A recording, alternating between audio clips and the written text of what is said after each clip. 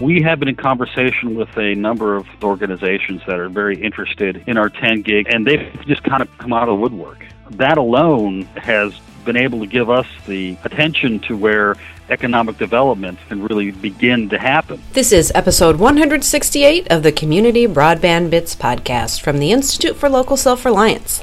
I'm Lisa Gonzalez. Hello, and thank you for listening. If you're up on telecommunications news, you know that Salisbury, North Carolina is now the first place in the nation offering 10 gigabit service citywide. Vibrant, the community's municipal network, began serving customers in 2010 and began offering gigabit service about a year ago for around $100 a month. Unlike many other communities with municipal fiber networks, Salisbury does not have an electric utility. Kent Winrich, Director of Broadband and Infrastructure, visits with Chris this week to talk about the network and how and why they chose to add a citywide 10 gig option. Even though the city just made the announcement, Kent describes how it's already stirring up interest in Salisbury.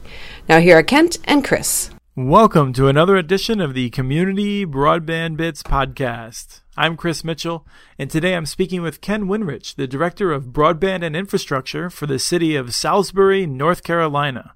Welcome to the show. Thank you, Chris. So Salisbury built a fiber-to-the-home network right before the North Carolina legislature decided to make it almost impossible for anyone else to do it. And now you've become the first city in the nation to have citywide 10 gigabit service available. We're going to get to the 10 gigabit in a little bit, but I want to start by asking you to tell us a little bit about Salisbury and where it is and what we should know about it for those of us who have not been there. Salisbury is a very historic town. It was established in 1735, and we have a lot of historic homes, a very large historic district. A lot of history has gone on here. We have a British graveyard for some of the wars that have gone on, and so there's a lot of history that has gone on here in Salisbury. We're about 35 minutes north of Charlotte, right along I-85 and along rails. So we've got great transportation. We're kind of on a corridor, if you will, between Raleigh and Charlotte, but a little bit closer to Charlotte. So there's a lot of history here. We have a lot of independent theaters. We have a large art district. It's not bad for a town of about 35,000 people. And why did Salisbury get into fiber optics? And I have to say that you're a community that not only committed to it, but committed to it during the depths of the downturn, which I thought took real courage. It did. It took a lot of courage for the people who made the decision to do that. I have not been here from the beginning, but taking a look back, it did take a lot of intestinal fortitude, if you will, to make that decision to go forward.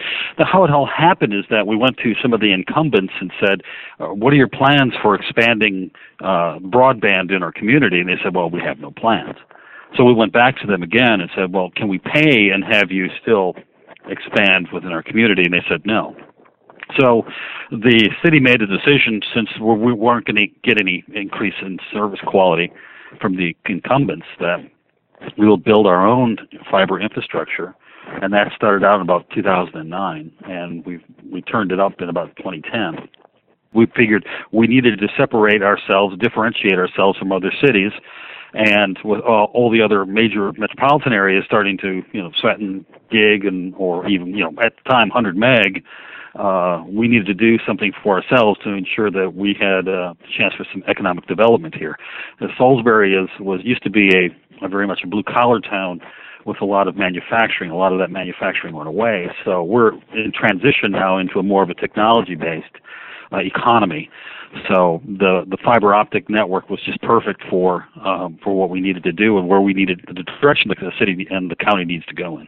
So what I find really interesting is that in a time when there's a debate about gigabit cities and is it unnecessary and this and that, you've just gone right by a gig. I mean, we've seen a number of gigabit cities. Comcast came out and offers this ludicrous 2 gig, which the only reason that they're offering 2 gig is because they're trying to justify the fact that they can't come anywhere close to reasonable pricing for 1 gig. So they've masked it by making it 2.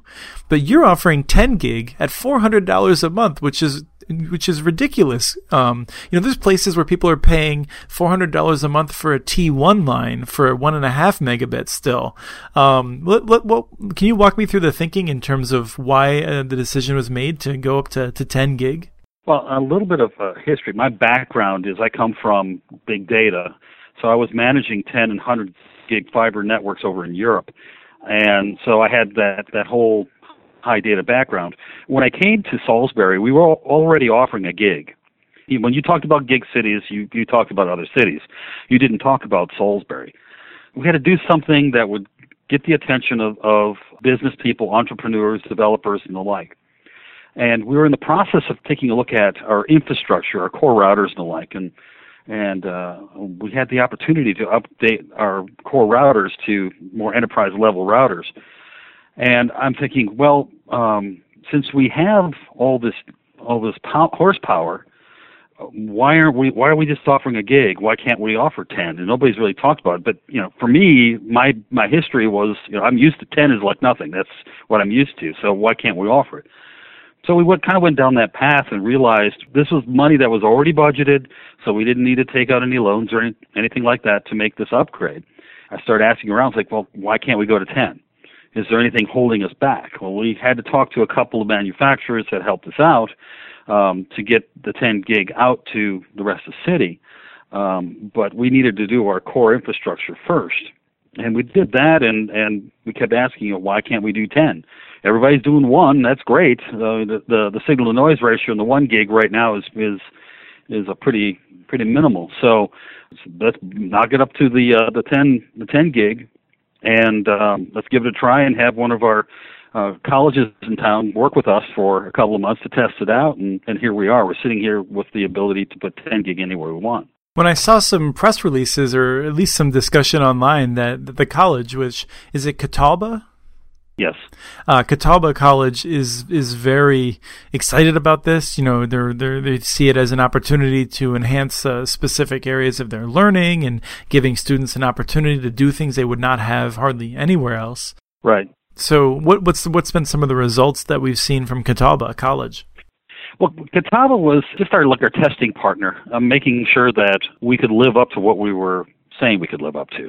And so they put the 10 gig through all its courses. They ran like 10 gig servers and ran them full bore for about an hour, 45 minutes to an hour to make sure that we were giving the bandwidth that we were promising, and in addition to that, how it affected the rest of the city. So the fiber that we're working with covers all the city buildings in addition to all of our customers, and we wanted to see how it would affect everything, and it went through with flying colors, so we continue testing with that. With Catawba, we're in the transition mode now of going from testing to rolling it out through the college. So they've got to do some infrastructure work at their end, but we're going to start passing the 10 gig on, and they will work on their infrastructure to get it into some of the other buildings. It was mainly in a data center area where we had the 10 gig dropped into, and we were serving one of their data centers. They have 2. We have plans to get to the other data center in the very near future. One of the things that I remember from even, I would say just 4 years ago maybe, is that the Time Warner cable plant, the maximum upload for a lot of people in the Charlotte region was still less than 1 megabit a second. Or at least that was the standard package upload, was less than 1 megabit a second. And now they've done some upgrades to do better than that. On the other extreme, you have 10 gigabits a second. And you hear all these comments from people that'll say, oh, well, what are you going to use that for? To which, my car engine will go more than 70 miles an hour. I don't know when I would ever need to do that, but we don't manufacture cars to just go the speed limit. And I think some people may even accuse you of it being a publicity stunt, but I see it as an opportunity for a city to say, look, like, we have the technology of the future. We can deliver it today. And if nothing else, it gives you a sign that this is a city that is prepared for the future. Exactly. And we've actually had a number of developers come to us and are very interested. We're conversations with a number of organizations and individuals that are interested in the 10 gig for application testing. I mean, imagine you have a full city that you don't have to be in a small lab environment. You have a city you can work with. So we can set up, let's say we set up 10 different businesses and 10 different homes with 10 gig, and you want to test an application over a real live network. Well, here you have the playground to do that. So we've seen a lot of interest from developers, from big data users. It really adds up very quickly. If you have a large company or even a medium-sized company, you can overwhelm a gig pretty easily if you've got a number of employees. You think about how many employees will come in, and each person has more than one device. I personally have, I've got a Surface Pro, I've got a laptop, I've got a tablet, I've got a cell phone, and they're all connected. That's just one person. At home, I've got 21 devices connected to my wireless router. The data needs really add up very quickly. And if we're going to invest in new hardware and make it enterprise quality hardware, well, we better be thinking about the future, what's going to be coming down the line. So we've got large companies in town that have the need for big pipes. And what we really want to do is attract those developers and those companies that have the need for the data, because Salisbury itself, the cost of housing is very low, the cost of living is very low. You have the ability to get into Charlotte if you want to, big time entertainment, and it's kind of a perfect situation for people to come and develop their product, develop their application, and be able to utilize a big pipe to test it on and to actually perhaps do business on. It was not a publicity stunt at all. It really was, okay, we need to look at the future. Everybody's doing gig. That's grand. That's wonderful. But by time you put the gig into the ground or in the air, the needs are going to be exponential. One thing that people don't often appreciate is that if you have a business that's maxing out at 200, 300 megabits per second, then they need a gig capacity, because you always need to over-provision with these networks. And if you have a business that's looking at 900 and a gig, they don't need a gig connection. They need a 10 gig connection if they're regularly hitting those kinds of peaks. Right. And we'll have some people coming into town that say, hey, we only need 2 gigs, but we want to burst to 10. Fine, we're ready to do that. Now, this large data pipe also benefits the residential user who maybe have 100 or 50 meg connection. I used to live in a different town where we had a cable provider where at night about 9 o'clock you can just set your watch on it, where the bandwidth would just drop. And you had Netflix would start to buffer, and YouTube wouldn't play, what everybody else is using at that point in time. Well, we've got enough headroom now that will be a non-issue for our residents. So residents benefit greatly even if they don't use a 10 gig. Well, let's talk a little bit more about how this network in general, not just the 10 gig, benefits the community in terms of economic development. Is there anything you can tell us in terms of how businesses are responding, or how Fibrant is different from other vendors when it comes to meeting business needs? Well, let's start off with how businesses are responding. We have been in conversation with a number of small to medium-sized organizations that are very interested in our 10 gig, and some of them are interested just in the 1 gig as well, which is fine. And they've just kind of come out of the woodwork. They've contacted us and say, well, let's talk a little bit more about this. And they've already been to town and started looking at potential areas to place their businesses. So that alone has been able to give us the attention to where economic development can really begin to happen. And with our present companies, we just had, I had a meeting yesterday with a company that's already in town. They presently have a 100 meg connection, and they've said, well, we want to take a look at your 10 gig, and let's see if we can go about doing that. And so we're in conversations with them about doing a 10 gig connection to their facility. I don't know if you have a similar anecdote, and I know that generally municipal networks don't want to talk negative about specific rivals, but I've seen Comcast quotes for a business fiber connection at less than a mile of build in the order of $100,000. How many hundreds of thousands of dollars do you charge businesses to connect them to your fiber? If they're in the city of Salisbury, we don't. That's a big difference. If you're in the city of Salisbury, we have fiber in your neighborhood or where your business is. It's all built out. The longest build out we have may be 100 yards, 50 yards, something like that, because there's fiber going down just about every street. And I think that's incredibly important for people to understand, because when a community thinks about building a fiber network like Fibrant, they will hear from the existing cable and telephone company, oh, we can already do fiber. We'll be happy to do fiber if anyone's willing to pay for it. And, you're talking about being able to turn this business on for 10 gig, and they're not going to have to pay any sort of absurd upfront fee. They'll just be able to connect. That's remarkable. Right. That's what we built that's how we built the network, is to be able to do that and to have a quick availability, quick connectivity. Do you want to tell us about any examples where that your customer service has beaten sort of the established standards for the national carriers? Well, it's interesting because we are locally owned and run. One of my installers mentioned to me that we had a fiber that got cut and that he couldn't go home until he fixed it, because it affected his family's home. And so we know his wife said, no, you're not coming back until you fix that. So all of our customer service people are local. They shop in the same stores as everybody else. They walk the same streets. They drive the same streets. So that everybody's local, and they actually get to know people pretty well on a first-name basis. And one of the things that I understand, and I actually remember this from the debate that may have even been before your time there, but there was a discussion from nearby communities that I believe wanted to be annexed into Salisbury to make sure that they could get access. Am I remembering that correctly, or can you just tell us anything about the communities nearby?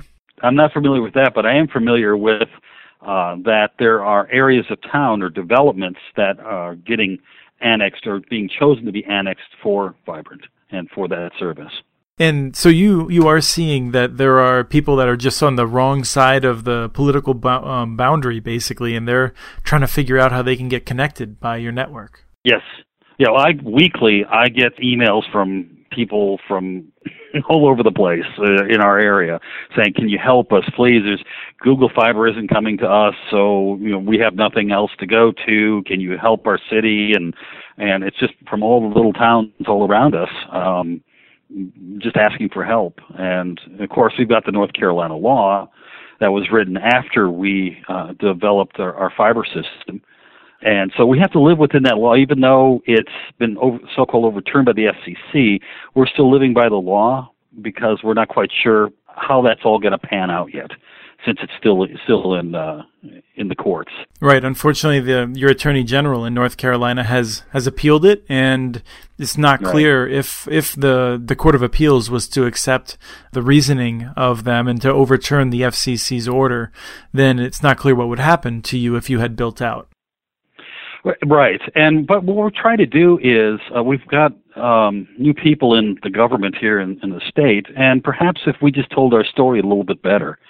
We were kind of overrun by the incumbents, and we're just a little city. So I'm planning on discussing or trying to meet with some of the people in the government and say, hey, listen, here's what's happening, and here's how it could benefit North Carolina. Actually, what we want to be part of is, since we're geographically located between Charlotte and Raleigh, we'd like to take a look at partnering with, for example, like the Google Fibers of the world. Partner with them, and let's create a whole technology arc all the way from Charlotte to Raleigh. It's really a kind of a natural thing because we have, again, the interstate, we've got the rail, we've got the fiber. Let's just connect everybody up and just create a whole technology pocket. One of the things that I think you'll hear is that the lobbyists for the established national carriers will have told elected officials that, Salisbury's a disaster, Wilson's a disaster. And they'll say that you have all this debt and that you're struggling. What do you say to people who are going to make those claims? Well, you've got to make an investment into the infrastructure, and it doesn't pay for itself immediately. It does take a little while to recoup your investment. You take a look at how many cities right now are begging for even gig fiber right now, and they're not going to get it unless they put it in themselves. And in North Carolina, you can't even do that.